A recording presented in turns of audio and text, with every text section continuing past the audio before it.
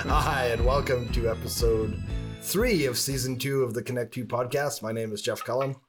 And I'm Mark Hughes. Mark, how are you? I'm good. I'm pouring some Java there for us. Yeah. So it's a rainy day today. Very rainy. It's so rainy that they have declared a state of emergency in Calgary. Yeah, that's right. I hear there's a lot of snowpack, and it might be another flood season here in Alberta. We in Edmonton, of course, are on high ground, so we're okay. So Calgary is on the low ground. No, well, they're by the Bow River, and it's just all that stuff from the mountains. We're far enough from the mountains that the snowpack melt is not going to impact us. I don't think so. Anyhow, so what's new? What's happening? Well, if you're new to the show, rate, review, and subscribe. That's right. If you're watching us on YouTube, leave a comment. And subscribe and click the little bell to be notified of new uploads. I think it's required by law when you have a YouTube channel that you have to say that. I think so too. It's the law. It's like, hello. Okay. I'm so discombobulated today. So what's new today? Our coffee. Yes. Let me smell it. Ooh. So our coffee is from Montreal again. It's from Dispatch Coffee. It's called Renel Ramirez from Honduras. It's the region of Comiguay. Typica is the varietal, and it's washed. So it should be taste of peach, lime, and praline. Oh, very cool. Spanish lessons with Mark Hughes. Yeah. Don't take Spanish from me. I think I'm okay once I get into it. ¿Cómo está, por favor? I don't switch too quickly. ¿Dónde está la zapatería? Where is the shoe store? It's like my dad used to teach me. He said, I only know one German expression. Okay. Ole mans verlassen sein Schiff. What does that mean? He says, everybody abandon ship. Well, that's the kind of thing that could come in handy in the right circumstances. Right? Oh my God. How would you even learn that? Well, there's Scheisen and the Hosen, but that's... was he... Everybody knows that one. Yeah, was he part of the Portuguese Navy? Or no, my dad was British. Oh, He was okay. from the UK. My mom was Portuguese. Oh, okay. There you go. So that's our coffee. Right on. What's your dad joke? Dad joke. Sparky, where's that damn? Oh, Jesus. Hello, Sparky. All right, you ready for the dad joke? All right, okay. Here you go. Why did Luke Skywalker's marriage fall apart? Because he thought that Obi-Wan said, "Use divorce, Luke. Use divorce." Oh, no good. All right, sorry. Well, what have you got? Well, you hear they're making a new. It's a heist movie. It's about. It's got a lot of bad guys, but it's made current. So they're actually stealing NFT and compute and crypto, and in particular Dogecoin. It's called Reservoir Doge. Reservoir Doge. All right, good stuff. All right, thanks. Good to see you, Sparky. We'll see you at the end of the show. No, you're not going to stick around. You're out of here. All right, we'll see you next week then. Okay. Okay. What did you learn this week? What I learned this week? Well, I got one thing is kind of cool, and one thing's kind of depressing, and it sort of ties into our meme topic. But the cool thing was I learned a new term. I've been watching a YouTube channel, a fellow who is out of Amsterdam, originally from London, Ontario. And his, I don't think he's a professional urban planner, but this is kind of his passion. And he's got a series of videos. The channel's called Just Bikes, or Not Just Bikes, sorry. And he talks about the paucity of urban design in North America and just how bad most of our cities are. And so the term is strode. Strode. So he talks about how in a well-designed city, you have roads that have a very definitive use, right. Rapid transport of cars. They should be straight. They should be uninterrupted. And then a street should be very much at the pedestrian scale. People can walk, slow traffic. You don't get hit by cars. And how in North America, for the last 50 years, we've mashed these things together. And so these terrible streets in LA or even here in Edmonton or London, Ontario, where you've got poor access, you can't really walk it, and yet there's places you need to get to that are right along there. Yeah. So it's bad for traffic, it's bad for pedestrian, and it's this mishmash of a street and a road called a strode. So it's really interesting. So we'll put the link to that channel in the thing. Well, that sounds very cool. Yeah, I thought it was interesting. Anything else? Yeah, well, this is I'm just going to read you some stats here. This is an article from the National Post from a few days ago. Nationwide polling by Abacus Data. And what I learned is that we are in much deeper trouble than I thought we were. I think as Canadians, we often like to... Really? Yeah, I think we often like to sort of hold ourselves up as being smarter, more informed. But here's just it's a whole article, but just a few important data points. So the data of this survey found that 44% of Canadians believe that big events like wars, recession, and the outcomes of elections are controlled by a small group of people working in secret against us. In particular, 41% believe that much of their lives are being controlled by plots hatched in secret places. And at 37% of Canadians believe in so-called white replacement theory. Oh. And I was like, that's a third. That's about 11 million Canadians. So, I had to sit back and think about this. And, I mean, it's easy to just say people are stupid or... but I really gave it some thought, and I think that, and I want to get your opinion on this. It seems to me like our world is becoming so much more complex. I mean, it's always been complex, but if you go back 100 years, 1,000 years, people were just not aware. And I'm beginning to think that because we now have awareness of large scale events, but we haven't really developed enough cognition. I think there's this, people are just confused, right? And it's probably easier to ascribe it to some kind of purposeful cabal than it is to, if you use it, like Peter Senge wrote a book called The Fifth Discipline, which is all about systems thinking. It's all about runaway loops and how things that are very randomized can impact each other. I think that's what's actually happening. These things are just emergent.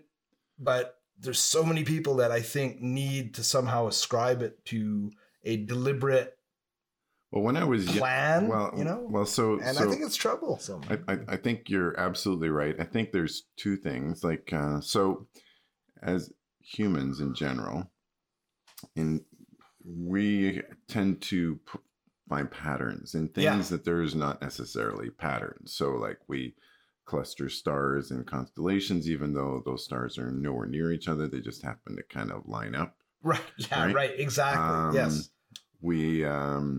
We're incredibly good at finding patterns. The problem is sometimes we find patterns when there are no patterns. And they don't exist. Yeah. Now, when I was younger and going to school, what really became, and even after I graduated from university, what really became apparent to me in some more intellectual discussions and those late night coffee clatches that you do.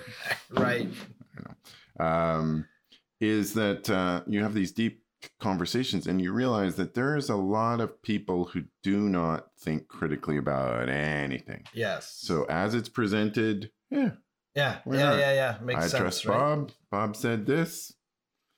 I'm with Bob. Yep.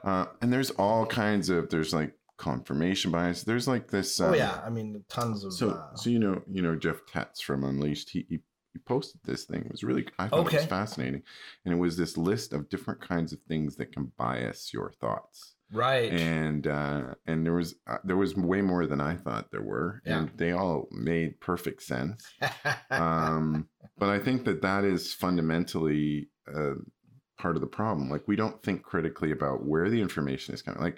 Because of the nature of the kind of work that I did previously. Right. I had to because... So investigative type work where you can't... I had to go back to deduce first as opposed principles. to infer a lot, right? Yeah, because if you... there were things we were inferring, but it was based upon as much deduction as possible. Sure. And we have to figure out how things actually worked, not just how people thought they worked. Bingo. So for example, that's well said. In the 70s and 80s, there was all these fire investigators who thought that if you saw the spring sagging in a car, the springs of the seats and the upholstery, if they were sagging after a fire, burned, so after it meant arson. Oh, really? Yeah, because the only way those springs would sag would be from the use of an accelerant. Interesting. Turns out it's totally wrong.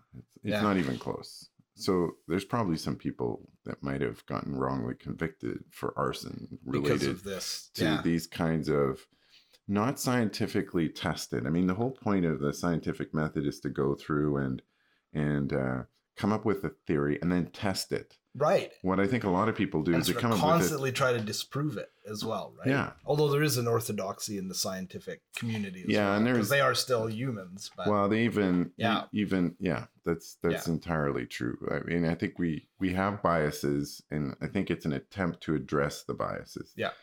Fundamentally, even the concept of the scientific method, there's disagreement as to what is the scientific method. There's not even like one approach. Yeah. But fundamentally, trying to have a method to your madness is great. Exactly. So it's funny, like you mentioned biases. So I of course teach organizational behavior. I think we go through about a dozen biases that are the common ones. I found a book in my library at home.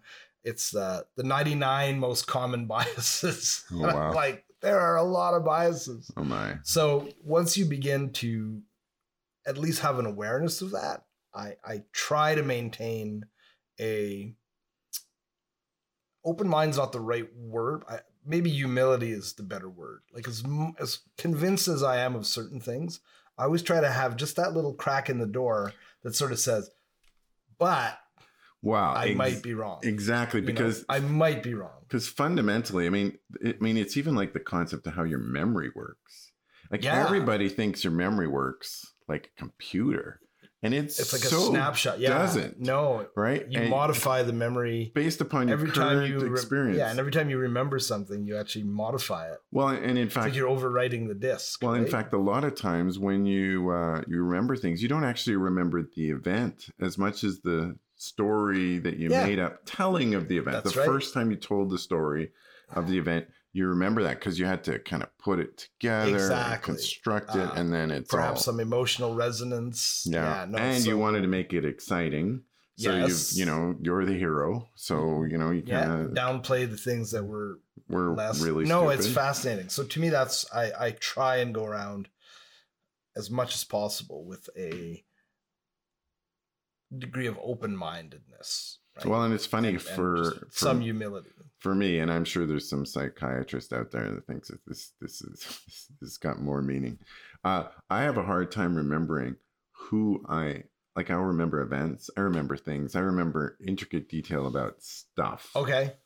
And I can't remember who I'm there with. Yeah, it happens. So, it happens like all the time. Well, I think it may be just a question of where your attention is, right? I mean, that's the other thing. Maybe when you study neurobiology, that there's so much input that our brains filter out, right? Vibration, sound, things, on the visual, and our consciousness builds this unified narrative. But in fact, we're filling in blanks. We're filtering out tons of stuff. Well, and like your eyes. So maybe you're just filtering out the person.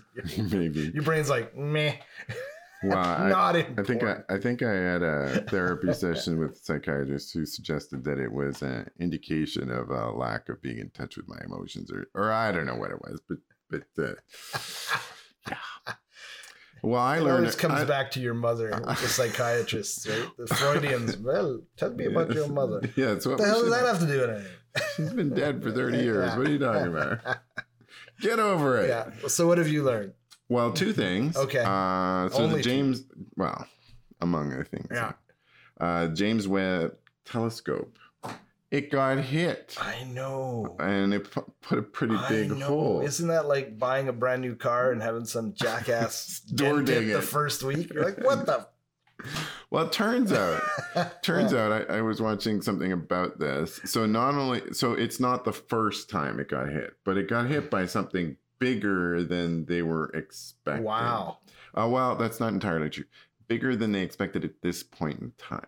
Okay. So they were expecting it to get hit. It's kind of funny. And it's funny because it'd be just a random event. Well, they call them meteorites, but they're not meteorites because a meteorite is when a meteor enters the atmosphere. Right. So it's a meteor, I guess. Okay. Yeah. But it's a particle. So it's been hit like 5 or 6 times already. Wow. Now, apparently, the reason the mirrors are... You think they would have designed for this? They did. So they're designed to not be able to repair it, one. Okay. So the second thing is they over polished it. So they made it way smoother than it needed to be with the anticipation that over time it's going to get rough. Pitted. And pitted from space debris. So they and when they get these larger impacts, they can actually adjust the mirror array to compensate for that particular location. Yeah. So, it was like, and they got quite the picture of the hole. So, I don't know how big the hole is because it's a picture, but isn't the mirror like 10 meters fully deployed? It's about 30 feet. They're huge. Yeah. Well, I think, but like the whole array is about 30 feet.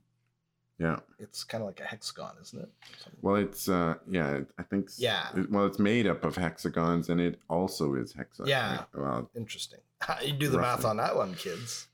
The other thing is, sometimes, as a photographer, you want to have sometimes interesting background or backgrounds that are blank or black or whatever. I just did there must be an art to that, picking the background that's not distracting from the subject, and yet not so stark that the subject then sticks out like too much, right? There's got to be a happy mix there. Well, exactly. And the catch is that so you can buy these backdrops on Amazon. You can buy everything on Amazon. Amazon is not a terrible place to buy backdrops. So you get some reasonable selection. They're not super great quality. Okay. And also common of Amazon. The other problem is they show up in a box. Right. Okay. So I bought a 10 foot by 15 foot wide backdrop. Okay. And it came in a box. It's about 2 feet by 2 feet. Oh shit. So it's a little wrinkly at first? Folded. Very wrinkly.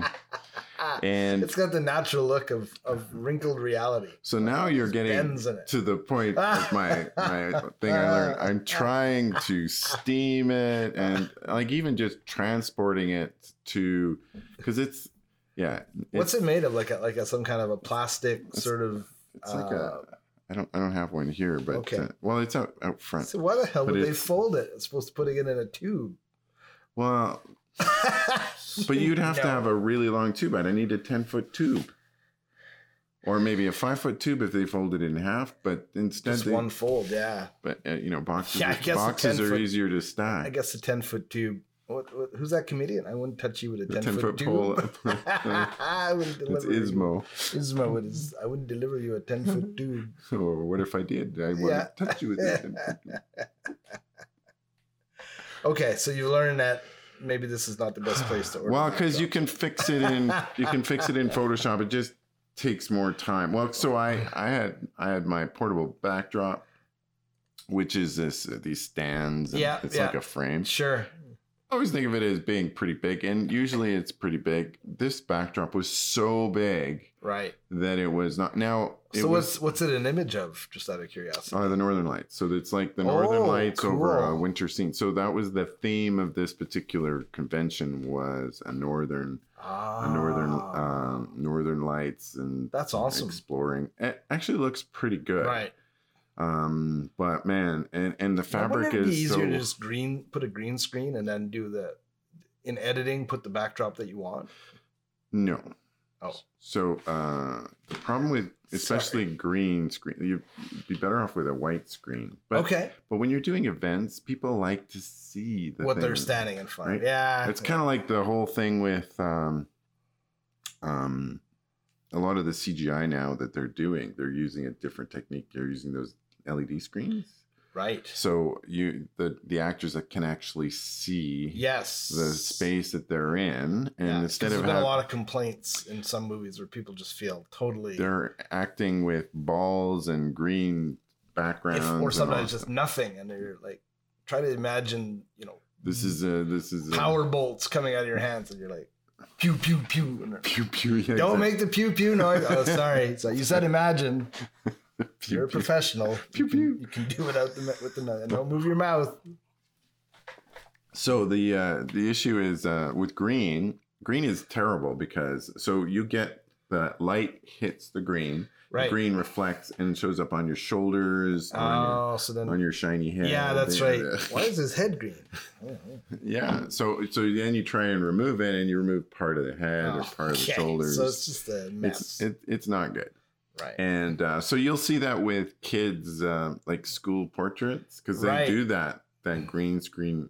You don't actually have to use green, or even worse, the kid comes with a green shirt, and then you're just like a floating head. Yeah. Hilarious. So green is not great for that reason, and it's always best to try and get it. They call it SOOC, straight out of the camera. So if you shoot it and it's good, straight out of the camera, always easier. Sure, right? Absolutely. Always like way easier. So maybe if you've got 1,000 photos and you need to go through them, you don't want to be sitting there editing every single photo. No, that's right. I mean, Photoshop is remarkable and there's automation tools and stuff like that, but there's still stuff you need to do. And it just takes time, and staring at a screen for hours and hours trying to cut out things is not fun. Will AI editing become a thing? Already is. Like right now. But I'm thinking like where it will actually decide, right? Oh, yeah. Yeah. So like right now. So you get the picture back and you're not in it. And you're like, what the hell? And the thing is just going. Oh, that's easy. You can do that right now. The family photo looked better with it. You can do that right now. You can just basically, right now they have this, Adobe has this thing called AI Sensei, and you can click on somebody and you can pick who the subjects are and you can delete. Interesting. Yeah, with recognition. So it's pretty amazing what they can do. But you can replace skies. You can replace. So the first thing you learned is don't order backdrops from Amazon. No, I've done it before, but you modulate your expectations. Yes. Okay. Be prepared. What's the next thing you learned? No, that was it. The JWST. Oh, yes, of course. The James Webb. So we're going to talk about our main thing today. Our main thing today, and we've already wasted a bunch of time, is memes. I should say we've wasted time. We've invested carefully in entertaining discussions. Exactly. Now we're talking about memes. Which is basically wasting time. But a meme is, so this comes out of a discussion we had on the weekend. At our house. So what is a meme? What is a meme, and why do we love them so? And so the first thing is a meme. So I postulated that the thing is that a meme is something that has to be like shared virally. Yes. Okay, so it can be an image with some words. Right. It can be just some words. It can be and then also optional is that people change it. Right. To modify a bit to a particular spin or whatever. Right. And so it could be an image, could be a video. I guess it could be an audio clip. Could be anything. Yeah. Right? It's just something that catches people's imagination. Right. And then they feel that they need to share it. Right. So it would be a piece of media. It's not just a thought. Like if you just had a story. Well, maybe anciently that would have been the first meme. Could be like a text. Could be a text. Yeah. It could be a tweet. Right. Well, I remember when I was a kid, my dad would work in an office, and every now and then he'd bring back some sort of cartoon photocopied, right? And this was like an early stage meme. Somebody would have a goofy thing, and then everybody would copy it, and then you'd make more copies of it, and so that would have been a pre-internet meme. Yeah, exactly. Except instead of using the internet, you just pass it to you. Exactly. There's all kinds of examples. So so to give you an example of a meme that I really enjoy is that so a few years ago, maybe last year on SNL, Daniel Craig appeared. Yeah, and the musical guest was The Weeknd. Yeah, ladies and gentlemen. Ladies and gentlemen, The Weeknd. Yes. And so there's this Twitter account that every Friday night it has Daniel Craig saying, "Ladies and gentlemen, The Weeknd." Yes, I've seen it. Yeah. And so that to me is a meme. And what I mean, and if your definition of meme means that it has to be changed. The Oilers, for the first part of the season, every Friday night, they had a different hockey player saying, "Ladies and gentlemen, The Weeknd." I know. And they were using the same SNL background. Say, Connor McDavid, who is without doubt a phenomenal hockey player. But he is not a talk show person. Terrible interview media personality, because I saw his. And again, I presume he's trying. Like, he's not just phoning it in. He's doing his best. And it was just like, oh my God, that's funny. Because it was just totally awkward, uncomfortable, and flat. Yeah. So I think he's so guarded and so been coached to not say anything. I mean, every now and again you get a bit of a snippet of life out of him. Right. But in general, I mean, he's not a very good interview because he doesn't really want to answer the question. Exactly. He's super guarded. Out of fear of maybe saying the wrong thing. Yeah. So there's a whole bunch of original famous memes. Yeah. One of the earliest ones is the dancing baby from Ally McBeal in 1996. Yeah. That sort of, or Baby Cha-Cha showed up and was shared all over the place. It was all over the place, which again, just meaningless nonsense, really. So there's a Goodwin's Law. Goodwin's Law here. 1990. 1990 probability. It's a graph and blunt of the internet discussion, and then the probability of reference to Nazis increases with the length. Yeah, of the that still holds today, unfortunately. Yeah, and then there's some that are just, as you mentioned, it's like the backdrop photo, and then everybody is applying their own. Exactly. Like the slap, right? Like how many slaps? The Will Smith slap. Yeah, exactly. Boom, and then they're doing variations of it, and reality slapping Jason Kenney. Here in Alberta, or that stock photo with the girlfriend who's looking at the guy looking at the girl's butt. Yeah, and then they just put whatever thing you want. I had a photo that became a meme. Really? Yeah, it was. I went to Yosemite. I never knew this. I went to a ranch. Yeah.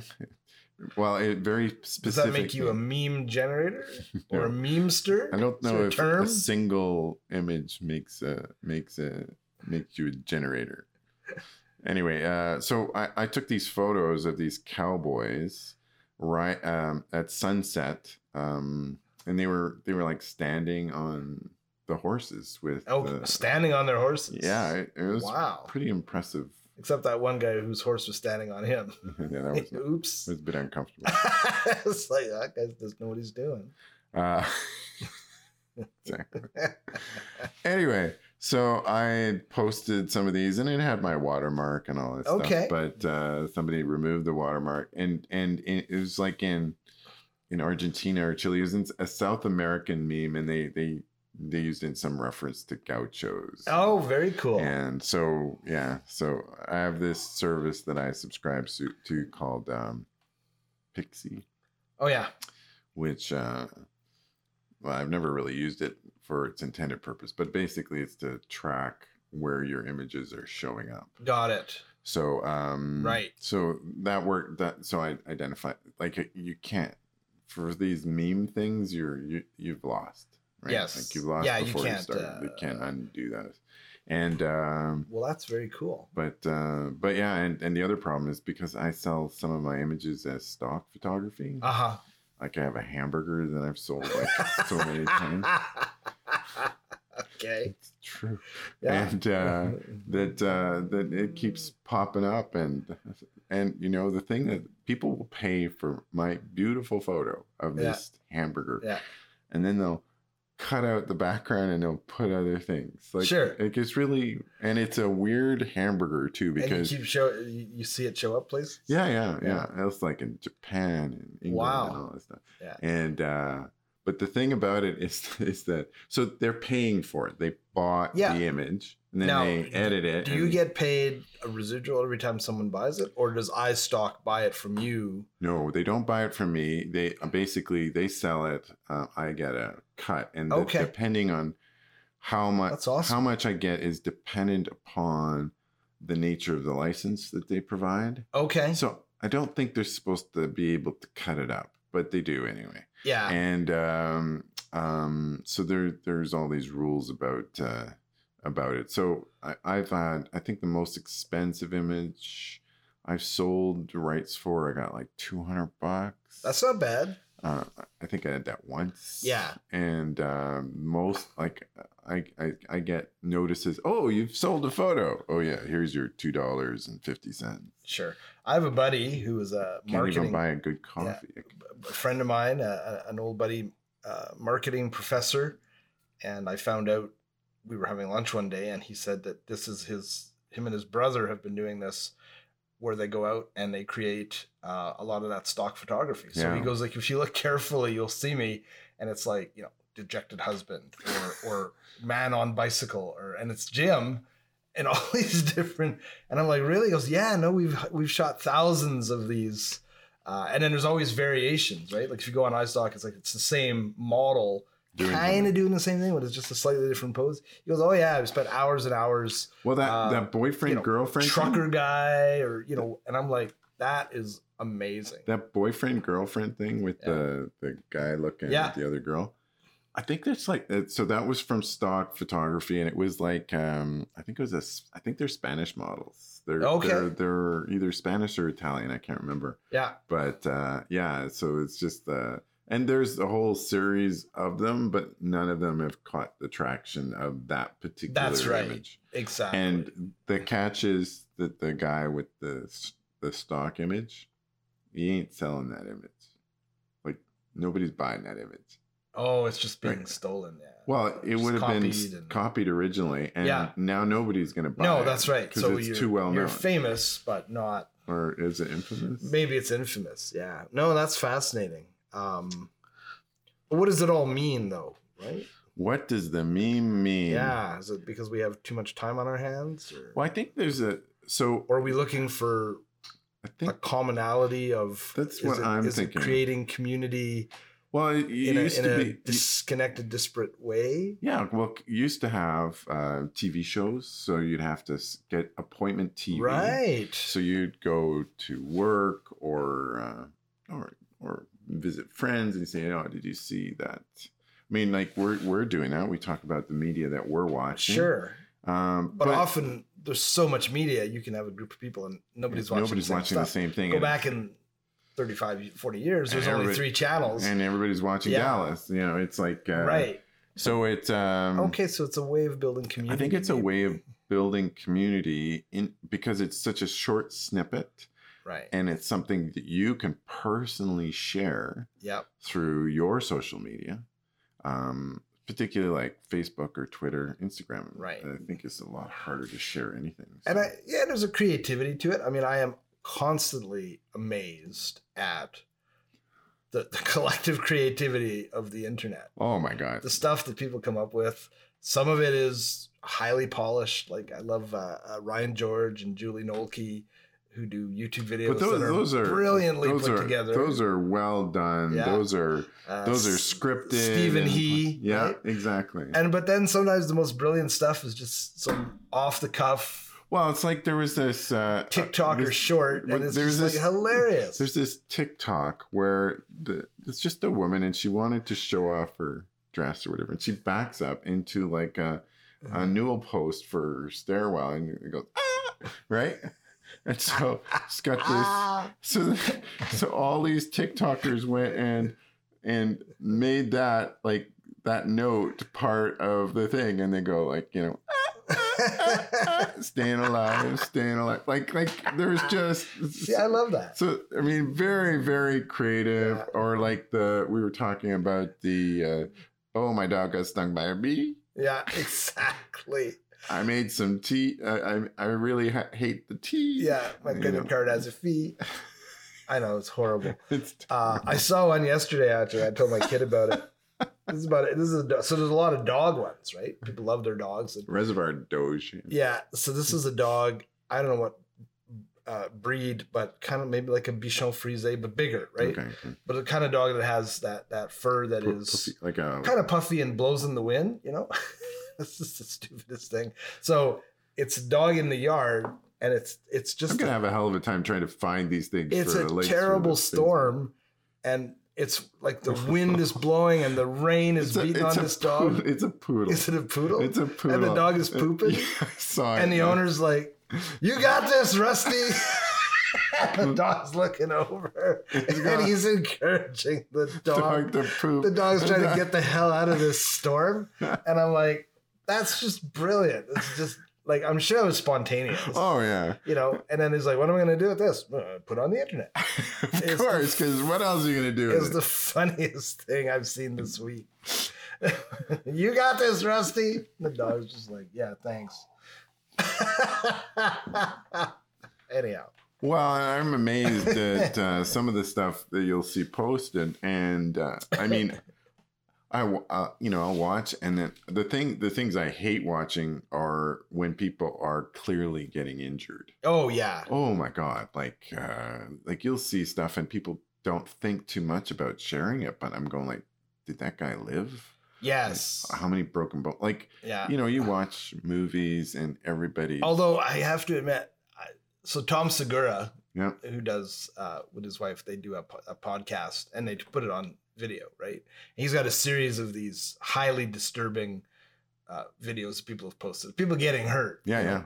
And then every time he has a guest, well, not every time, but every now and then he'll pull out these videos and show these to the guest just to see what the reaction is. And it's the funniest thing because people are just like, oh, Exactly. So there's like a guy in rubber boots on a roof, like a residential roof, and I don't know what the hell the guy's thinking. He's cleaning out his eaves, but he decides to jump off his roof.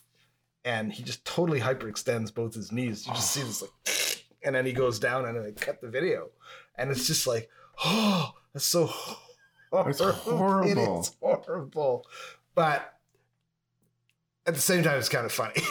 You don't want it to be, but it's like, well, because I want, because it's self-inflicted. It's a stupid thing to do, and but sometimes it's not like. So you'll see these ones with these dash cams. Well, yeah, I mean, there's a limit. There's a guy driving along. There's oncoming, and then you see this motorcycle go and go straight into. No. I mean, that's. Oh my God! Like that's. Yeah. See, I don't like that stuff. But the stuff where someone's doing something stupid, like jackass, and they kind of jackass, but unintentional. But clearly you shouldn't have been doing. There's another one. He shows some guy. I think it's in Holland. He's trying to jump over like a canal. It's maybe like 8 feet wide. It's an old guy, like an older guy in his 50s, and he doesn't quite make it. And so he just goes down and he smacks his head, and into the water he falls. But I'm sure he's so fine. Injured. I'm sure like you could get fine. Injured just doing simple things. I know. Just getting out of bed. You go like, oh my back. And then people are like hitting poles and getting skewered. I know I shouldn't think it's funny, but then there's a certain element of human nature where you're like, well, Jesus, that's funny. I saw this other meme where this guy is trying to go over a fence, like one of these iron fences with the pokey bit. Oh, right? So there's a limit there. He's getting over. He's okay, and then all of a sudden he slips, and it's like, oh my God. Yeah. And the thing is, honey, there's no nookie tonight, and I'm going like, yeah. I mean, there's a fine line, right? Yeah, like holy crap, like that's just. Sometimes there's a whole bunch of them. Sometimes you just can't unsee things. Yeah, somebody hitting a golf ball and it hits a tree and hits back at them and hits them. Funny. I mean, it's just funny. Well, it's funny, except when I was, as part of an investigation that I did, it was for a driving range because two guys lined up opposite. Oh, God. One hits, the ball goes up, and it takes out the guy's eye. Well, no, see, that's not funny. That's not. In fact, might have looked funny for a minute. It's a well-known meme that it's funny until someone loses an eye. I mean, this is just basic. Everybody knows this. Games it's funny until somebody loses an eye. Although I've heard it say, then it's really funny. But that's not right. No. Okay. That's it for a meme. It's totally. Too many memes. Okay, now maybe some part of this. Goes. Yeah, maybe some part of this might become a meme. Oh boy. What media are you consuming? Too much media, apparently. Like, what is wrong with me? TikTok is like this. I do not do TikTok. I still am resisting. I want to start posting. I want to figure out a way I can post, but not consume. I don't think you want to. And I don't think you can do that. No, I don't think so. The thing about TikTok in particular, so if you go to YouTube or, so even those shorts on YouTube become, and then Instagram, same thing, right? The thing keeps spinning. Some of it's like pictures, but sometimes video, and it just becomes. Well, it's the thing with TikTok. The rat with the bar, right? Yeah, it just give me more, give me more, give me more. So it basically, as soon as you open TikTok, there's something, and then it either repeats, and you get like keep going because this is just driving me nuts. The repeating part. Oh, is there? So will you get the same video? The same video will just cycle over and over again until you swipe. This is the algorithm to the next one. So it forces you to keep going. Yeah. And knowing that every single thing is being recorded, and so the order that you recorded, see what you think, how long you watched it, all that shit. Yeah, and so they'll, and TikTokers tend to be self-aware of the algorithm itself, of course. So they will actually talk about it, whereas you don't see that so much in YouTube. You did occasionally, but not to the extent you do in TikTok. It's a different animal. So. And the problem with some successful TikTokers is it's kind of like, well, what do you do for an encore? Yes. Or how do you sustain it? So actually, my son and I were just talking about this because he's into some streamers, and he's wanting to be. He's at one point he wanted to be a YouTuber. He still wants to do a channel, but we were having a discussion where the problem, of course, is you got to keep feeding the beast, right? Yeah. So you got 1 million followers, and you go on vacation or you get sick, and then you don't post for like a month, and you come back and you're decimated, right? And he was saying streamers, because at least if you're doing streamers YouTube, are worse. If you're doing YouTube, you can kind of schedule your time, create a bunch of content. He goes, streamers, you got to be like constantly getting on there.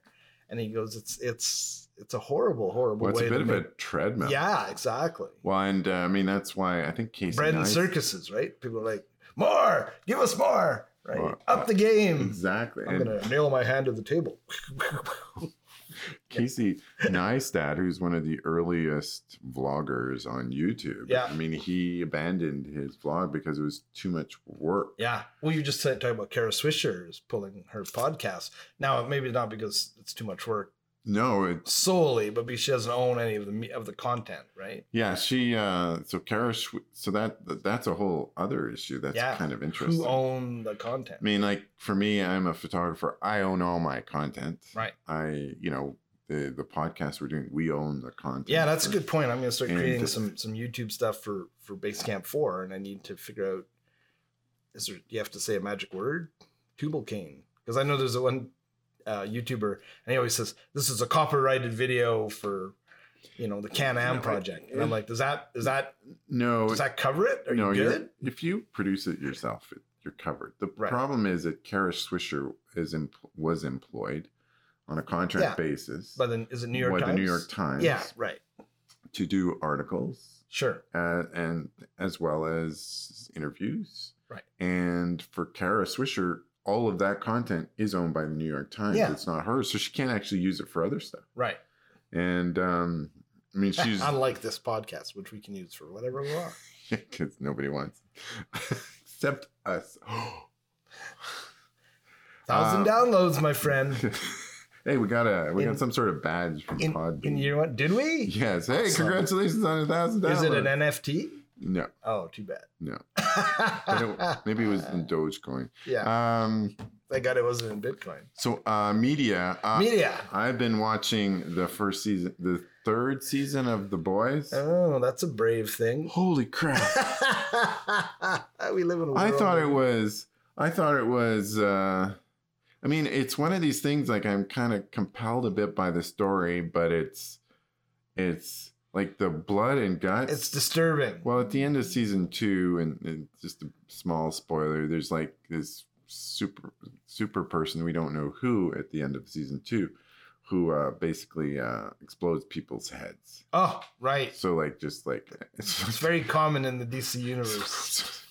So and in Marvel, there's like an I think it was a court case or something like, and they were going to expose something, and then heads start blowing up in the courtroom, like just the heads. Wow. And there's blood everywhere, and it's like they stole that from Cronenberg Scanners way back in the 80s. But yeah, so how would you even discover that superpower as a child? You know, get mad at somebody. The Boys is. I wish your head would explode. The Boys.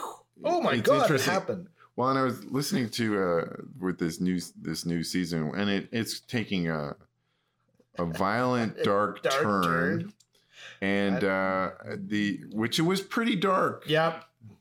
And the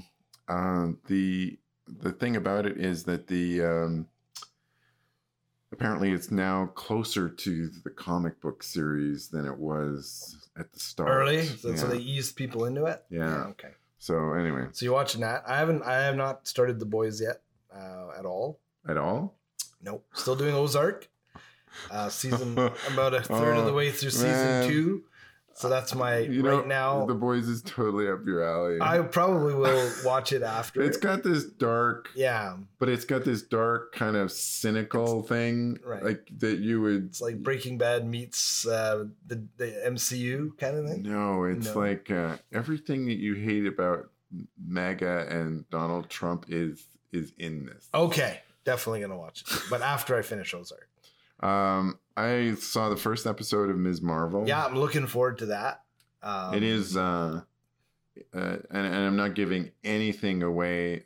It is very cleverly edited and shot. Yeah. So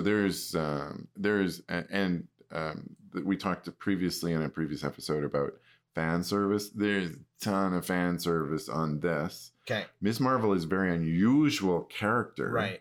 Well, she sort of is the character is kind of a fangirl. Yeah, exactly. And so she's a fangirl who cosplays and turns into a superhero. Well, I guess it hasn't gotten that far. Oh, okay. But it's in the sort of, but not really. Yeah. She hasn't really done any heroic and stuff. She's a Muslim American. She's a young girl, right? Yeah, she's from Pakistan. Yeah, she's from Jersey City. Sorry, she's from Jersey American. City, but her family is Pakistani. I think that's great. And it's the story is the character's really good. Yeah, but it has a totally different feel, like absolutely different feel, almost more like a TV show, right?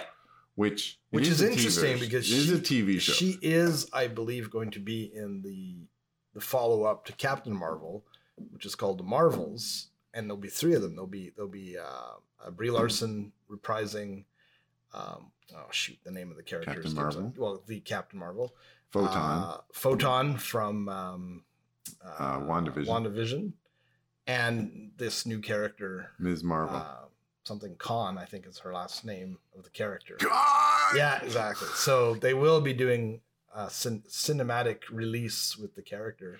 But it's next year sometime. Well, did you ever see Scott Pilgrim and what was it? Scott Pilgrim. Isn't it Rules the World or Against the World? Against the World. Yes. Do you remember that style of? Right. Okay. Yes. Ms. Marvel has that style. It has that style. Yeah. Okay, it looks a little bit different, but it is that same kind of quirky. Well, it's similar, right? Because it's like a pre-high school age. Oh, totally. But it has got that feel of the Scott Pilgrim thing. Right. So they try to do that a little bit. Kind of Scott Pilgrim meets AMCU. Right. They tried to do that a bit with Spider-Man, right? With the multiverse? No, well, the first two, with the style of the credits and it's high school. But this is okay. Like the whole. Well, I'm thing. looking forward to it. So very much, if you liked Scott Pilgrim, I could see that you'd really, or even if you didn't like it, but if you liked the style of it. Okay. That's what this is. Okay, so I definitely want to watch it. It's a very different feel. Yeah. What else have you been watching here? And Obi-Wan. I think we watched the third episode. So my wife and kids have been busy, so I haven't moved ahead. Oh. So I haven't seen the fourth episode yet. Oh, it's the shortest episode so far. Oh, is it? Yeah, its runtime I think is only like 40 minutes, whereas most of the other ones are closer to an hour. Episode 3 was pretty amazing. Episode 4 is way more There's been a lot of discussion about, I heard that they wanted to make Vader even more cruel in the episode 3. He sort of decimates a village and he's pretty mean. But but apparently they were like, they took it back a notch, right? They really wanted it to be more like it was in Rogue One, where it's just indiscriminately killing. It was going to kill the whole village, basically. It's just like, wow. But it was good. It was really good.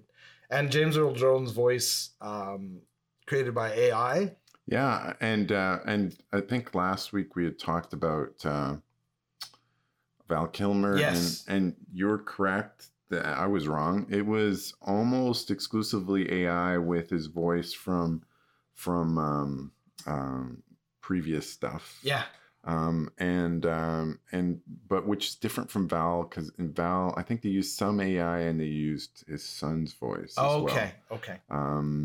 But not in Top Gun. Right.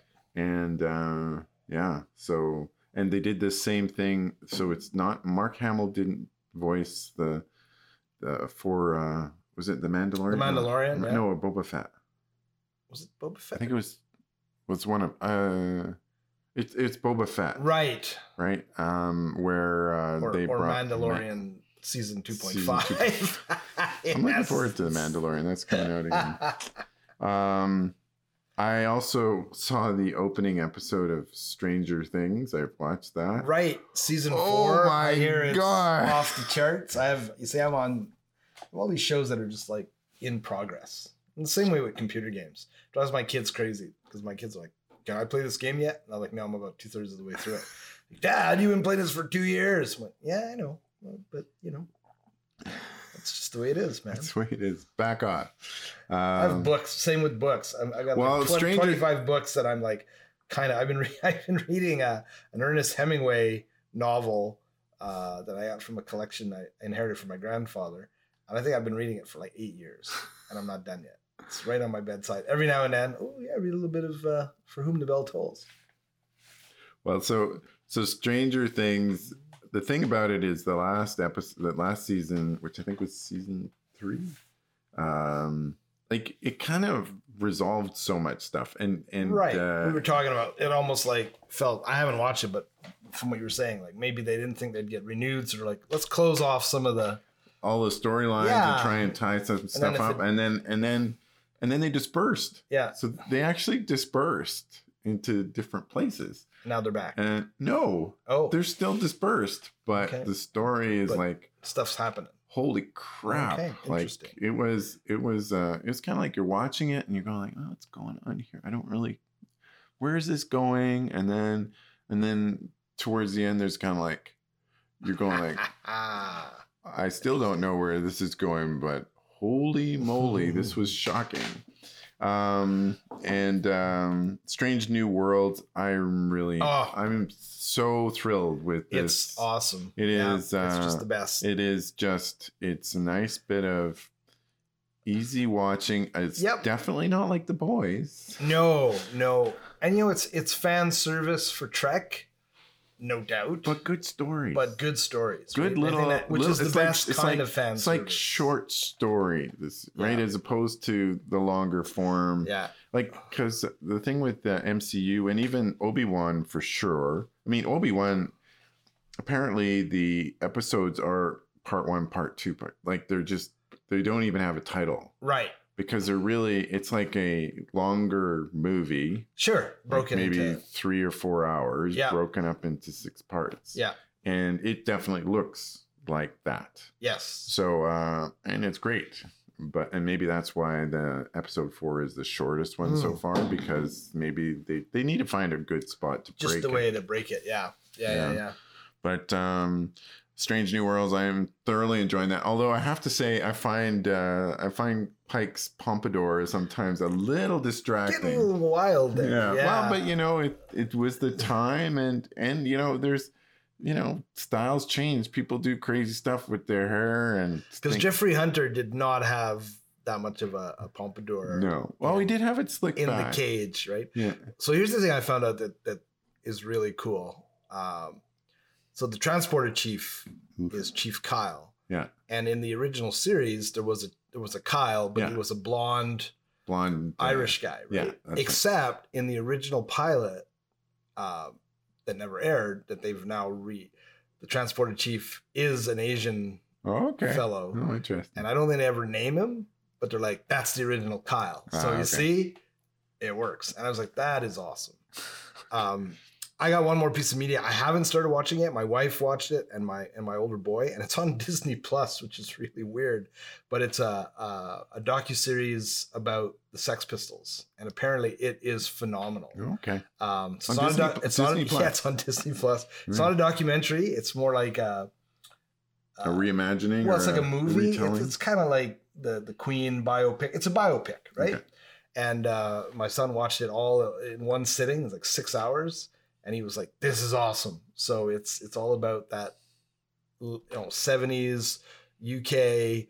Where did punk come from? Johnny Rotten, Chrissy Hine, who I didn't even know was involved with one of the members of the Sex Pistols. But apparently, it is just really good. A little bit adulty, a lot of sex in it, and some language, but good nevertheless. Well, the first time I found out about the Sex Pistols backstory was when I watched Sid and Nancy. The original? The original with Gary Oldman. Oh, I remember that in the theaters. One of the first things I saw Gary Oldman in. Yes. And actually, I think it was either that or I saw that at about the same time as another one that he did that was called. So I was really captivated by his performance. So I watched Prick Up Your Ears, which is so not cool. I have the best Prick Up Your Ears story ever, and we'll end on this. So when that would have been college before university, right? Met a girl at some party, we hit it off, decided to go out on a date, went for some dinners. This is in Montreal, and we were looking for something to do, and I said, hey, maybe we should catch a movie, and she's like, great, sounds good. So I didn't know anything about the film.